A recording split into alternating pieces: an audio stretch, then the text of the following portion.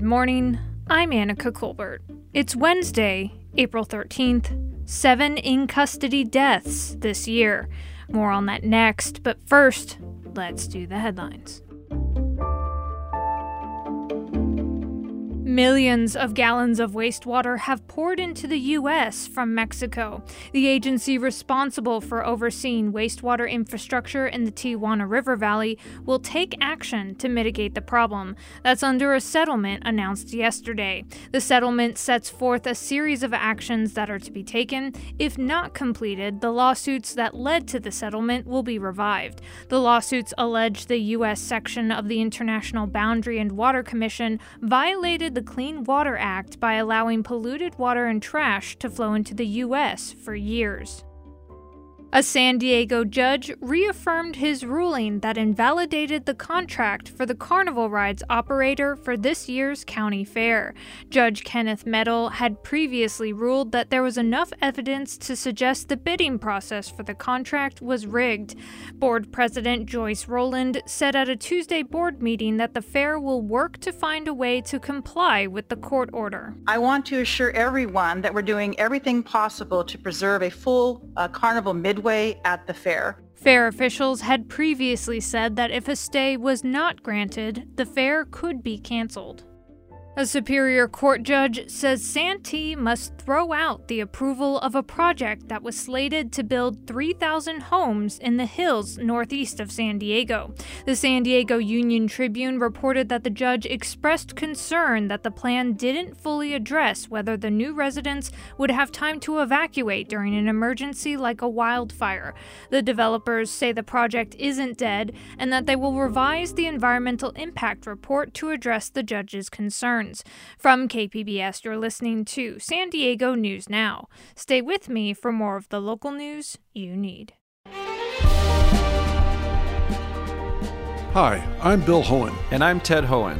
Over the past 50 years, our family has brought many world-class dealerships to Carlsbad, including Mercedes-Benz, Porsche, Audi, Honda, Acura, Jaguar, and Land Rover. That's right. This year we're celebrating 50 years in Carlsbad. So on behalf of the entire Hohen family, we want to thank San Diego. Throughout the years, we've taken tremendous pride in meeting and even exceeding our customers' automotive needs. We value the relationships with our clients and look forward to serving you for years to come. We invite you to visit one of the Hohen Carlsbad dealerships or hohenmotors.com.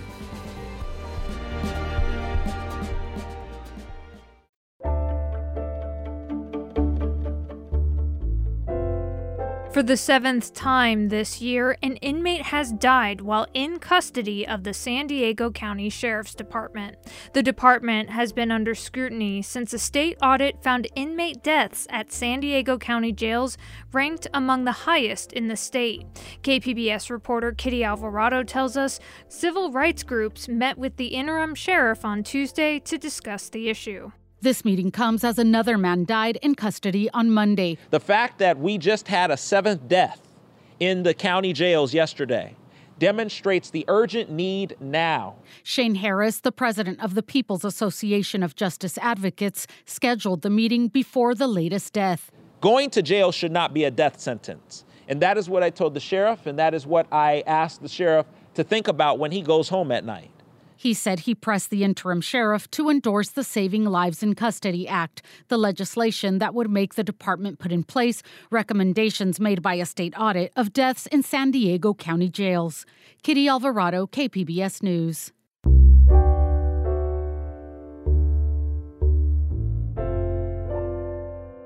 More granny flats for those with low to moderate incomes could be on their way to San Diego.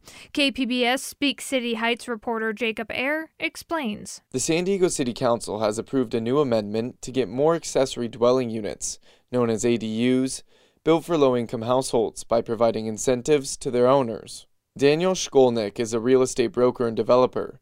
He's been at the forefront of building ADUs in San Diego. And right now, the average timeline to build a multifamily structure takes anywhere from 3 to 4 years. By the time you scout the site, do all the permitting and development, architecture, construction, you're 3 to 4 years from the time you scout to the time you stabilize. That's a really long timeline. He says ADUs can be built in half the time. Under the new rules, landlords can build a second unit to rent at market rate if the first one is rented to low-income tenants for 10 years or moderate-income renters for 15 years. Jacob Ayer, KPBS News. For more than 100 years, San Diegans who live in single-family homes haven't had to pay for trash pickup. But a new poll suggests voters might be willing to support a ballot measure that would change that, the so-called People's Ordinance. KPBS investigative reporter Claire Trageser says there's one thing in particular about the ordinance that voters liked. That's free replacement of trash bins. San Diegans' trash bins are frequently broken by trash trucks. As a KPBS investigation back in 2019 found, San Diegans ordered more than 17,000 replacement bins in just 1 year. People don't like the fact that they feel they get nickel and dimed when their trash can breaks and they call the city. Mike Zuquette is the general manager of the city's white-collar employee union. The San Diego Municipal Employees Association paid for a poll that found people are far more likely to support paying a fee for trash collection when you include the provision to, quote, provide free containers for curbside pickup. In fact, it added 9 points to the overall support for the measure.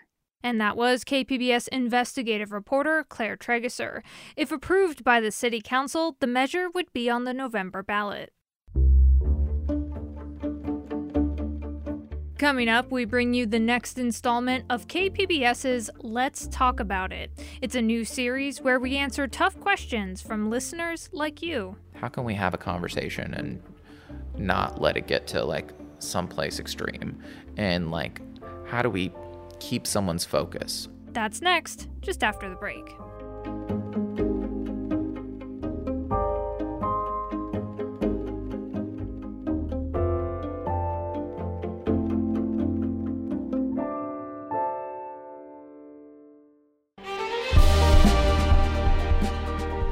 Hi, I'm Bill Hohen. And I'm Ted Hohen.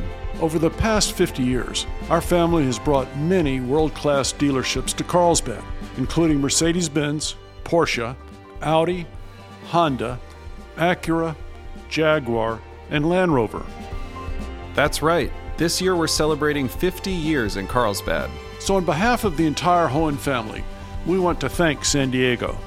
Throughout the years, we've taken tremendous pride in meeting and even exceeding our customers' automotive needs. We value the relationships with our clients and look forward to serving you for years to come. We invite you to visit one of the Hohen Carlsbad dealerships or hohenmotors.com.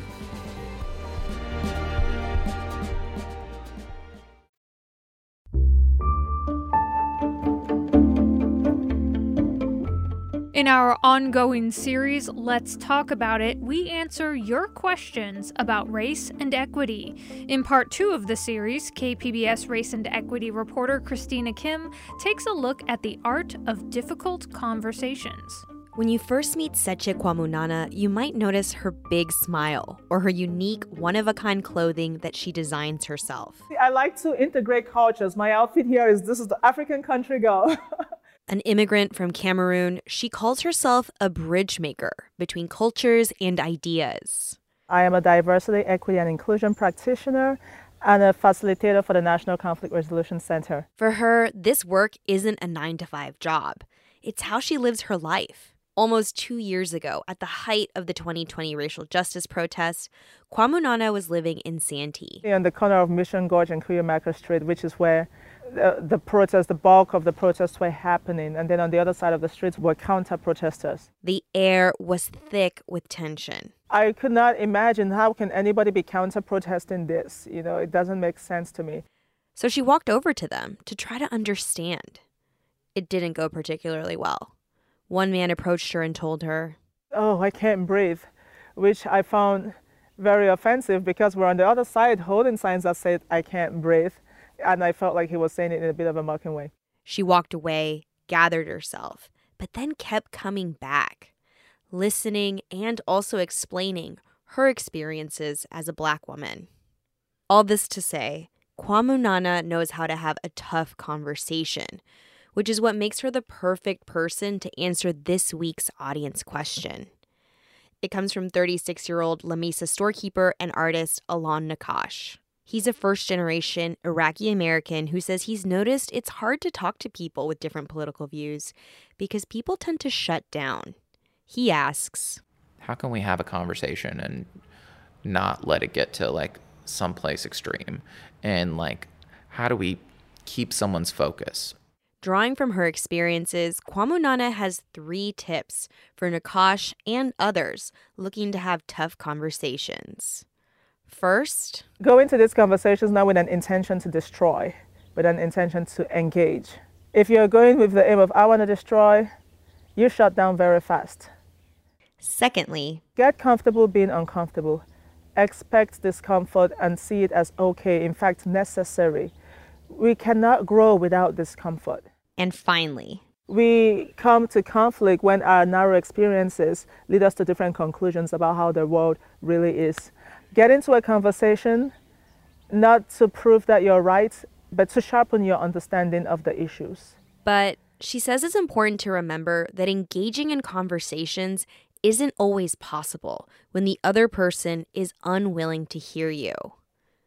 Mutual respect and dignity are key, she says, because tough conversations are not about giving equal credence to people who spew hate or racism. Self-care is choosing not to engage with people who are committed to misunderstanding you. That's kind of my motto. And yet, in spite of the setbacks, she still believes in the power of taking time to talk to people about what they believe in. For her, it's not about fixing all the world's divisions through some magical kumbaya moment. Not every conversation will lead to an action tomorrow, but I see them as sowing seeds. It's about taking the first step towards a more just and understanding world. Christina Kim, KPBS News. Have a question? Leave us a voicemail at 619-630-8516.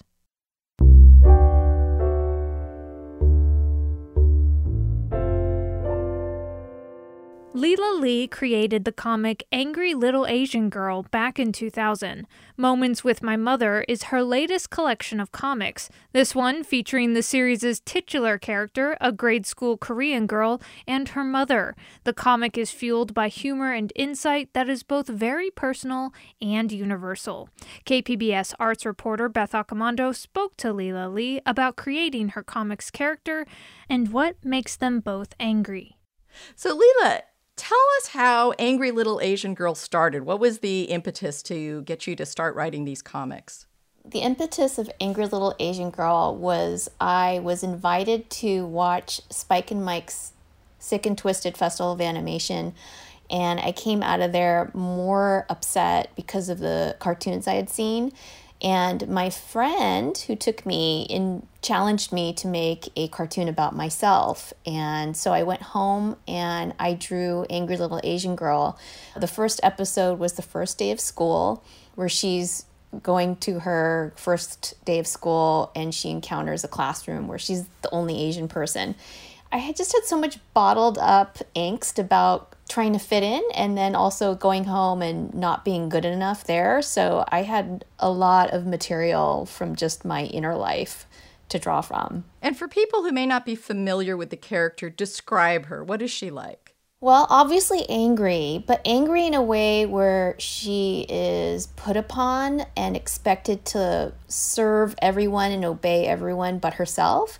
So those are the things that really, I think, made me angry, but I couldn't articulate it. So it's been this long process of drawing comics to sort of unearth what it is and what the reasons were that made me angry and made her angry, because she's sort of like the voice I wish I had. She, I guess, has an ability to discern what is actually really happening and distill it into sharp, short words, and to speak her mind, which are things that I actually do not possess, although I've gotten better at it because of this character. So one of the things that's been consistent for you is family life and your mom. So how has that played out? Yeah, the Angry Little Asian Girl Moments with My Mother are a collection of the mother comics that I've been drawing throughout the years. I started compiling them into different folders, and then I realized that I had enough comics for that folder, and it had to deal with the mother. What I'm working out is sort of the, I guess, generational conflict, and also just kind of like the needs that are different from, you know, an immigrant first generation to the children, the second generation. Immigrant parents are so focused on survival, food, clothing, shelter, education. They want their kids to do better than them. And then oftentimes when the immigrant kids get educated, they have new ideas, which I think really frighten the immigrant parents' obedience hierarchy. It's so funny how I see immigrant parents sort of like cherry picking what things they will adopt into the family. And it's the irony of like immigrant families and parents that have left a country that oppressed them. They obviously had to leave because something wasn't working there. And then when they come to America, they focus on economic progress, but a lot of times social progress is not prioritized. So I found that as a child of immigrants that I was straddling two worlds. One was really old and the other one was new. And I had to do a lot of code switching when I went from home to school. So the family, I think, holds dear these traditions that actually have ingrained in them a lot of oppression. You know, the traditions of daughters being a certain way, or marrying by a certain age, or marrying in order, or, you know, having a son and the gender preference. I mean, those things are ingrained in the culture, but so the fight is always like, how do you separate misogyny from the culture? Like, how do you extract those, keep one and keep not the other? And also the Korean culture and Asian cultures, there's so much obedience in the way that you even speak. The language is imbued with obedience. Bowing is also very obedient. So it's just, it clashes, I think, with the American values of being like a cowboy and a rebel and speaking up and fighting for your rights. You know, in Asian families, how do you fight for your rights when you're not allowed to speak at the dinner table, you know? That was Beth Accomando speaking with Leela Lee. Her book, Angry Little Asian Girl, Moments with My Mother, was released last month. You can listen to the full interview at kpbs.org. And that's it for the podcast today. As always, you can find more San Diego news online at kpbs.org. I'm Annika Colbert. Thanks for listening and have a great day.